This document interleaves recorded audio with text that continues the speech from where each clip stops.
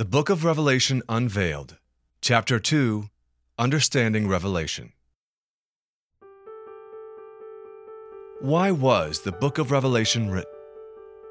As mentioned before, the book's very name means to reveal, to unveil, to open to understanding what otherwise could not be comprehended.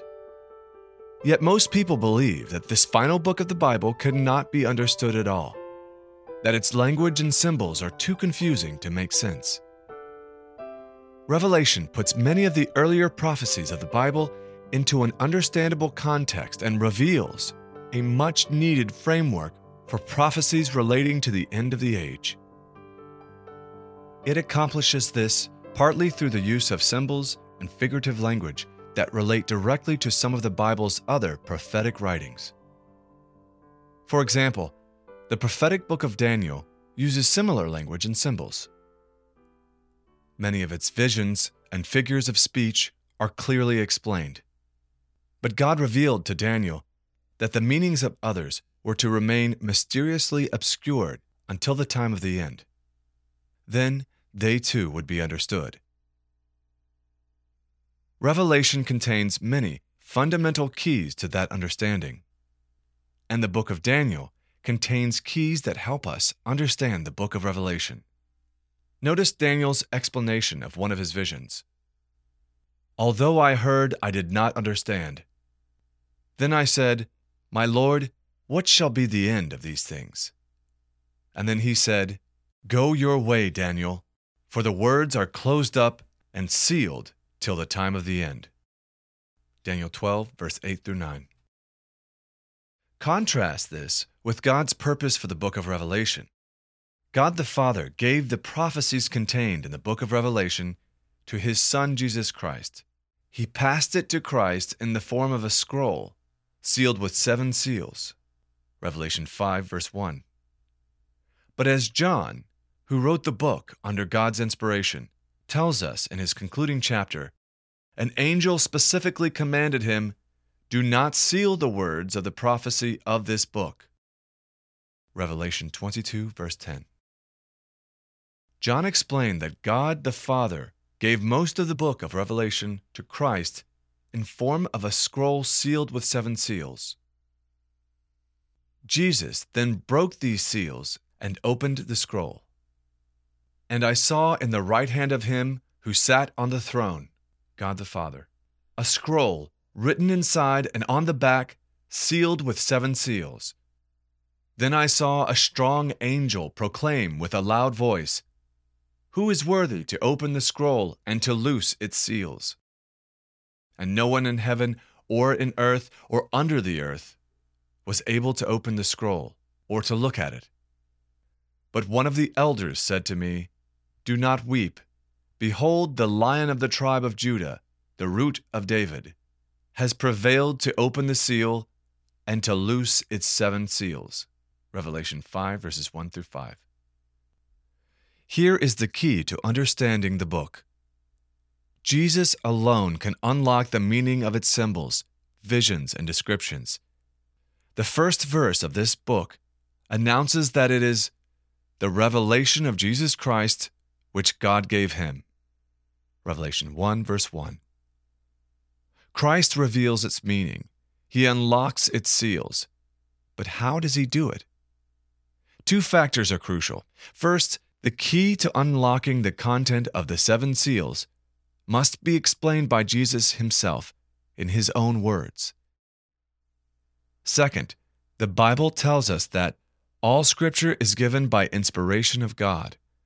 2 Timothy 3, verse 16. Therefore, we can expect clarification of some symbols in the book of Revelation in other parts of God's inspired word. By relying on the Bible's own consistent interpretations of its symbols and figurative language, we can have confidence that our understanding is based on God's inspired word rather than our own opinions. 2 Peter 1, verse 20. After all, revealed knowledge is what the book of Revelation is all about. Remember, God told Daniel that some of the things revealed to him in these visions were sealed, hidden until the time of the end.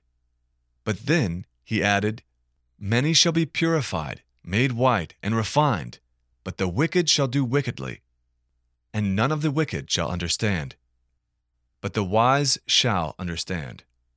Daniel 12, verse 10. At the time of the end, God intends that those He calls the wise will understand these prophecies. Who are the wise in God's sight? Those who scorn the concept that the Bible is divinely inspired choose to see the symbols as contradictory and confusing. They perceive no value in them. Because they scoff at the idea of God's inspiration, they are blind to the prophetic understanding. They choose to be ignorant of what God reveals about the future. 2 Peter 3, verses 3 through 7. On the other hand, God tells us those who respect Him and keep His commandments are the ones who are truly wise. As Scriptures explain, the fear, respectful awe, of the Lord is the beginning of wisdom. A good understanding have all those who do His commandments. Psalm 111, verse 10.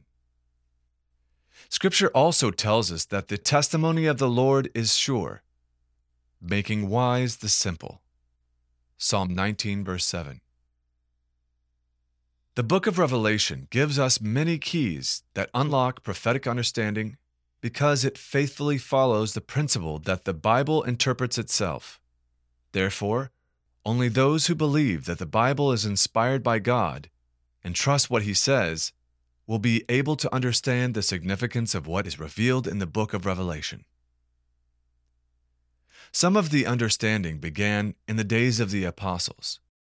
One of the stated purposes for Revelation was to reveal to the servants of God things which must shortly take place. Revelation 1, verse 1. So some aspects of Revelation applied directly to the Christians in the final days of Apostle John's ministry. In verse 19, Christ instructed John to record 1. The things which you have seen, his visions and puzzling symbols. 2. The things which are, information relating to the church at the time. And 3. The things which are to take place after this. Prophecies extending far into the future. Before we examine these keys to the future, we need to understand the circumstances under which the prophetic book was given to the Apostle John.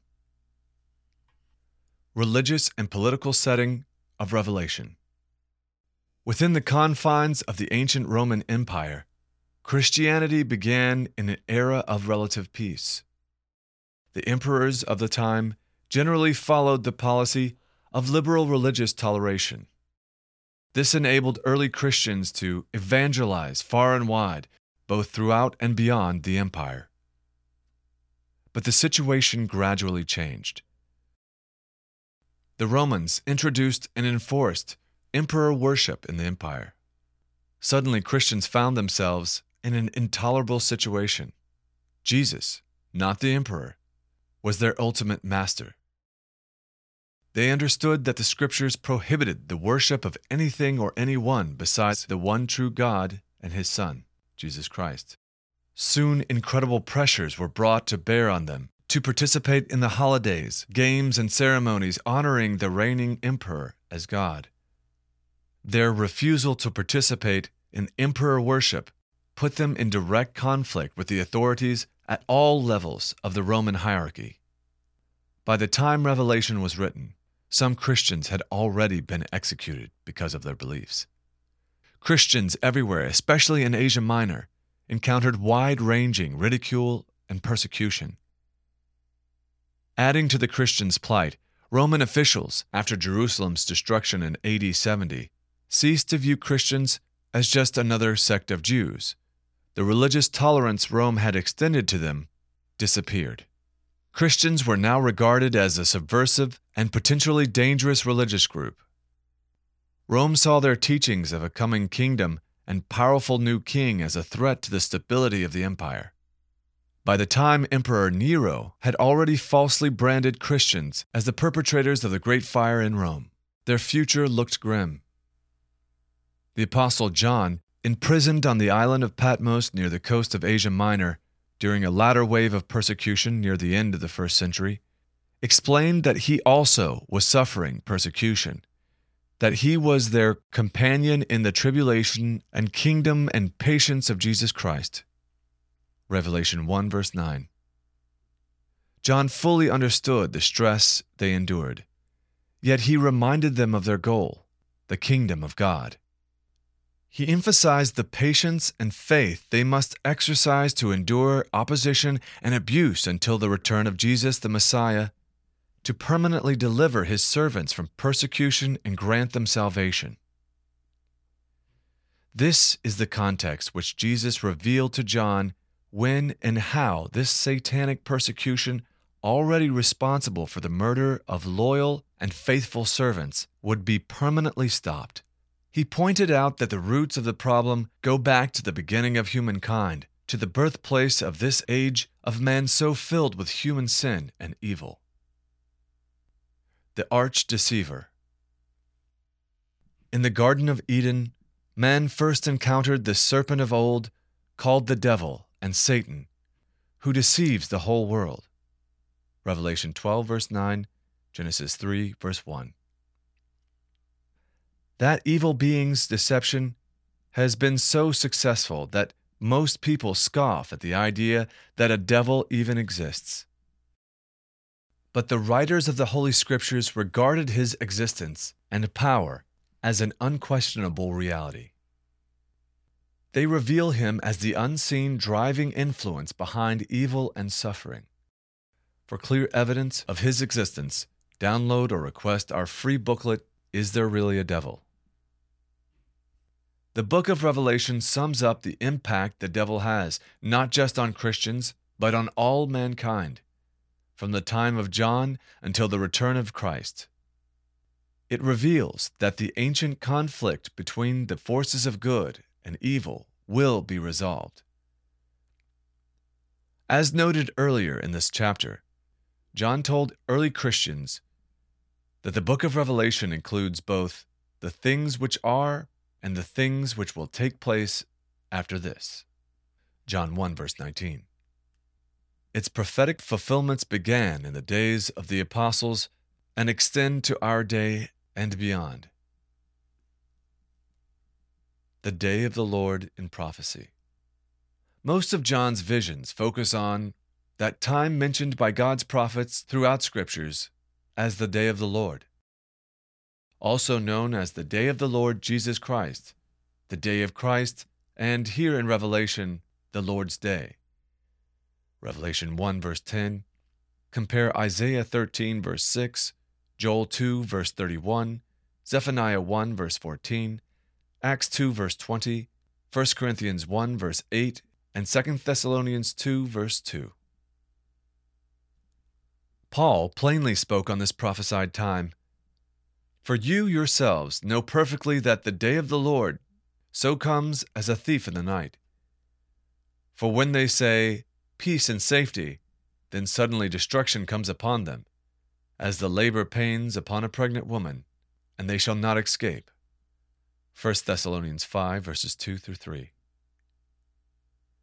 Some people assume that when John said he was in the Spirit on the Lord's day, in Revelation 1 verse 10, he was referring to worshiping on Sunday. But the context of Revelation clearly shows that John was not referring to worshiping on a day of the week, but to experiencing a vision of the coming day of the Lord, mentioned directly or indirectly in more than 50 passages in the Old and New Testaments. As the Bible Knowledge Commentary explains, John's revelation occurred on the Lord's day while he was in the Spirit. Some have indicated that the Lord's day refers to a day of the week. However, the word Lord's is an adjective, and this expression is never used in the Bible to refer to the first day of the week. Probably John was referring to the day of the Lord, a familiar expression in both Testaments. He was projected forward in his inner self in a vision, not bodily, to that future day of the Lord when God will pour out his judgments on earth. John Walvoord, Joy Zuck, 1983, page 930. The mistaken assumption that John was referring to the first day of the week, Sunday, has no biblical support at all. The only day of the week, biblically speaking, that could possibly be the Lord's day is the Sabbath, or Saturday, the seventh day of the week. Jesus specifically referred to himself as Lord of the Sabbath, Mark 2, verse 28. And through the prophet Isaiah, God also refers to the Sabbath as the holy day of the Lord, Isaiah 58, verse 13. To learn more, request or download our free booklet, Sunset to Sunset, God's Sabbath Rest. Again, though, John was not referring to any day of the week, but to a prophetic time that was the primary subject of the book of Revelation. John specifically tells us that what he wrote is prophecy. Revelation 1 verse 3, 22 verse 7 through 19. Therefore, John is merely explaining that in the Spirit, in divinely inspired visions, he was mentally transported to the coming day of the Lord. The day of the Lord is described throughout the Scriptures as a time of God's direct intervention in human affairs. It is a time of His judgment on His adversaries, on those who defy His correction and refuse His commandments. Isaiah succinctly sums up the day of the Lord. Wail, for the day of the Lord is at hand. It will come as destruction from the Almighty. Isaiah 13, verse 6. Who is the object of the destruction? Behold, the day of the Lord comes, cruel, with both wrath and fierce anger, to lay the land desolate, and He will destroy its sinners from it. Verse 9. As Jeremiah explained, this is the day of the Lord God of hosts, the day of vengeance, that He may avenge Himself on His adversaries. Jeremiah 46, verse 10. Notice the prophet Zephaniah's description of the time of God's intervention. The great day of the Lord is near. It is near and hastens quickly. The noise of the day of the Lord is bitter. There the mighty men shall cry out. The day is the day of wrath, a day of trouble and distress, a day of devastation and desolation, a day of darkness and gloominess, a day of clouds and of thick darkness, a day of trumpet and alarm against the fortified cities and against the high towers. I will bring distress upon men, and they shall walk like blind men, because they have sinned against the Lord. Their blood shall be poured out like dust, and their flesh like refuse. Zephaniah 1, verses 14 through 17. Notice how John describes the awesome events that follow the sixth seal of Revelation. For the great day of His wrath has come, and who is able to stand? Revelation 6, verse 17. Just before this, the martyred servants of God are represented as symbolically crying out from their graves. How long, O Lord, holy and true, until you judge and avenge our blood on those who dwell on the earth? Verse 10. Later in this book of prophecy, an angel is sent with a message, Fear God and give glory to Him, for the hour of His judgment has come. Revelation 14, verses 6 through 7. Then near the end of the book, John records more details of Christ's second coming. Now I saw heaven opened, and behold, a white horse, and He who sat on it was called Faithful and True, and in righteousness He judges and makes war. Revelation 19, verse 11.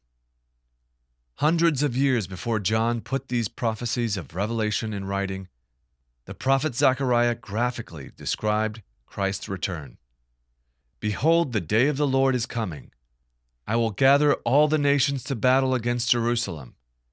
Half of the city will go into captivity, but the remnant of the people shall not be cut off from the city. Then the Lord Jesus, the prophesied Messiah, will go forth and fight against those nations as he fights in that day of battle. And in that day his feet will stand on the Mount of Olives, which face Jerusalem on the east. And the Mount of Olives shall be split in two, from east to west, making a very large valley. Half of the mountain shall be moved toward the north, and half of it shall be moved toward the south. Zechariah 14, verses 1 through 4. And at the end of this battle, the Lord shall be king over all the earth. Verse 9.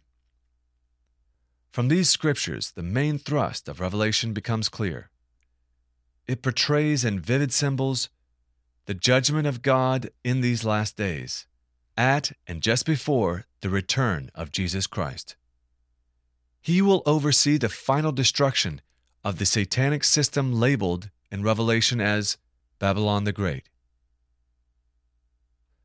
The real issue: whom shall we worship? At the heart of end-time conflict is a crucial question.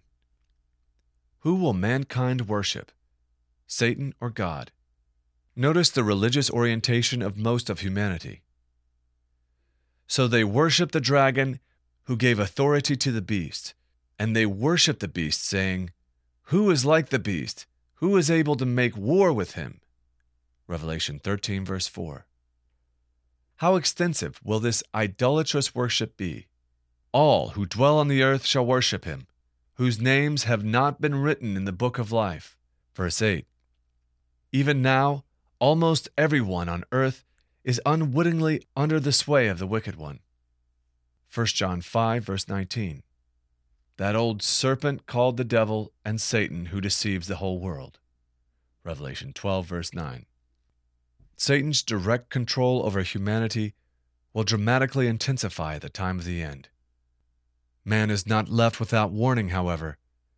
John records his vision of an angel, having the everlasting gospel to preach to those who dwell on the earth, to every nation, tribe, tongue, and people, saying with a loud voice, "Fear God and give glory to him, for the hour of his judgment has come, the worship of him who has made heaven and earth." Revelation 14, verses 6 through 7.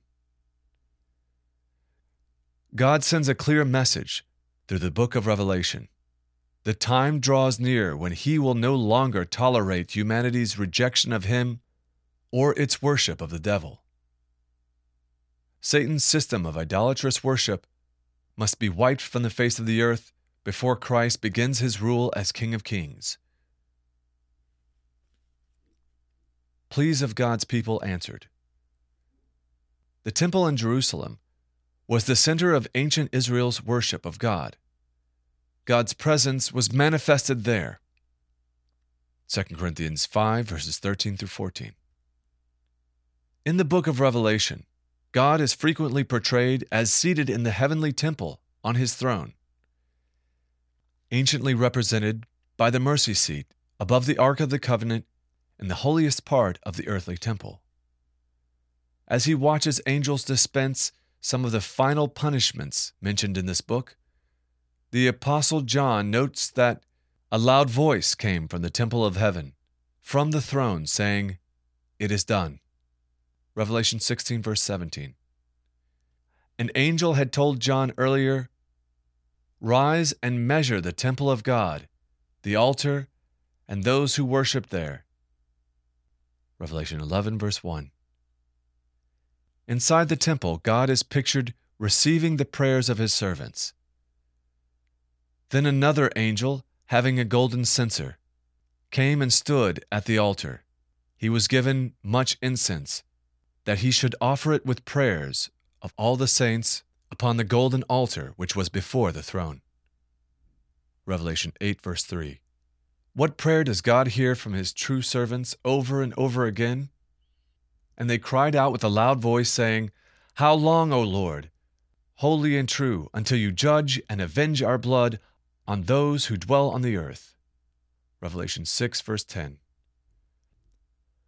Revelation reveals the circumstances under which those who are true worshipers of God will finally have that prayer for justice answered in full. John quotes Jesus promising his servants, He who overcomes, I will make him a pillar in the temple of my God.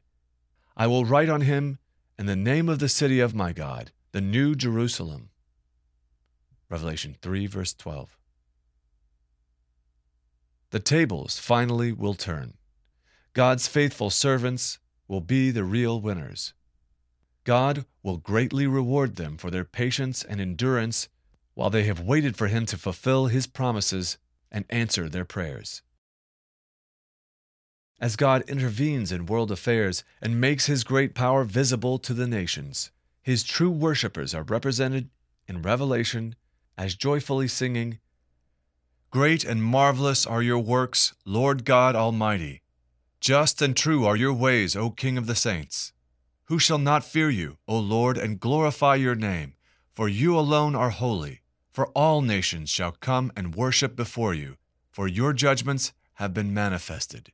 Revelation 15, verses 3 through 4. Revelation's patterns of sevens. Another noticeable feature of the book of Revelation is its organization according to patterns of sevens. The first chapter alone mentions 7 churches, 7 golden lampstands, 7 spirits, 7 stars, and 7 angels. The major events of the books are organized under 7 seals, 7 trumpets, 7 thunders, and 7 bowls, containing the last 7 plagues. We also encounter 7 lamps of fire, and a lamb with 7 horns and 7 eyes. There is a dragon dominating and a beast having 7 heads and 10 horns. 7 mountains and 7 kings are associated with the heads of that beast. What do the messages conveyed by the repeated use of 7 have in common? In the Bible, the number 7 reflects the idea of completeness. For example, 7 days make up a complete week. God introduced this concept immediately after He finished creating our first human parents.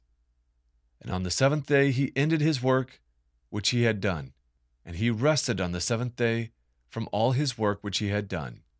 Then God blessed the 7th day and sanctified it, because in it He rested from all His work which God had created and made. Genesis 2, verses 2 through 3. Revelation explains how God will bring His master plan to completion. It outlines a framework on which the prophetic part of that plan is carried out, especially in the last days. The representation of completeness is also important in understanding the messages to the 7 churches in chapters 1 through 3. When we compare these symbolic expressions in Revelation to the imagery in other parts of the Bible, a much more meaningful picture emerges. In Revelation, God is revealing to His servants a comprehensive overview of the most significant factors that will affect their lives, including their hardships and rewards, until the plan for humankind is completed. The concluding chapters 21 through 22 even give the righteous a brief glimpse into the nature of their relationship with God and each other for eternity. God emphasizes the thoroughness and completeness of this revealed prophetic summary by representing its most significant aspects in patterns of sevens. Throughout the Bible, patterns of sevens are symbolic in that they represent completeness. They also usually have some real, literal fulfillment. For example, God gave Pharaoh of ancient Egypt a dream in which 7 lean cows ate 7 fat cows. God then arranged for Joseph to explain to Pharaoh that the dream signified that 7 years of agricultural plenty would be followed by 7 years of devastating famine. By revealing this information to Pharaoh in a dream, God inspired him to promote Joseph to a powerful role in Egypt. Joseph was then in a position to shelter and feed his father's family, a small clan destined to become a nation of Israel. During the terrible years of famine, God was in control of the dream and its outcome. In the same way God can foretell the result of any aspect of history. Isaiah 46, verses 9 through 10, He can intervene and bring events to pass that He desires. Verse 10. He can reveal details about the future with unwavering accuracy and precision. So we should not carelessly assume, as some do, that the patterns of 7 in Revelation only have symbolic value. They generally foretell real events that should be taken seriously. The role of saints. When John wrote Revelation, Christians were being persecuted, at times martyred, with the approval of the Roman emperors. Revelation frequently contrasts the injustice of the age by emphasizing the future governing role of both the Messiah and the saints. This is another important aspect of Revelation. The identity of those who will have future control of the world is one of the central features of its prophecy. At the return of Christ, we learn, "Blessed and holy is he who has part in the first resurrection. Over such the second death has no power. But they shall be priests of God and of Christ, and shall reign with him 1,000 years." Revelation 20, verse 6. In the final chapter, we read that God's faithful servants, given eternal life in the resurrection, shall reign forever and ever. Revelation 22, verse 5. Also significant is where they will initially assist Jesus in their governing role. "You have made them to be a kingdom and priests to serve our God, and they will reign on earth." Revelation 5, verse 10, NIV. Even at the very beginning of Revelation, John speaks of Jesus Christ, the faithful witness, the firstborn from the dead, and the ruler of all the kings of the earth. Revelation 1, verse 5. Then John tells Christians that Jesus has made us kings and priests to his God and Father. To him be the glory and dominion forever and ever. Verse 6. Will servants of God who endure trials and persecutions, past and future, be given real authority in the kingdom of God under Christ? Indeed, they will. As Apostle Paul reminded Christians in Corinth, "Do you not know that the saints will judge the world?" 1 Corinthians 6, verse 2.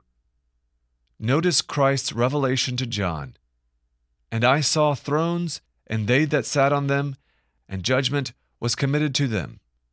Then I saw the souls of those who had been beheaded for their witness to Jesus for the word of God, who had not worshipped the beast or his image, and had not received his mark on their foreheads or on their hands. And they lived and reigned with Christ for 1,000 years." Revelation 20, verse 4. This is part of the incredible future Jesus Christ has planned for his faithful followers, to live and reign with him forever. Now let's learn what was prophesied to happen to those true followers of Christ down through the centuries until his return. Thanks for listening to Keys to Understanding Revelation, Chapter 2 of the booklet, The Book of Revelation Unveiled. For the rest of this booklet, please visit ucg.org.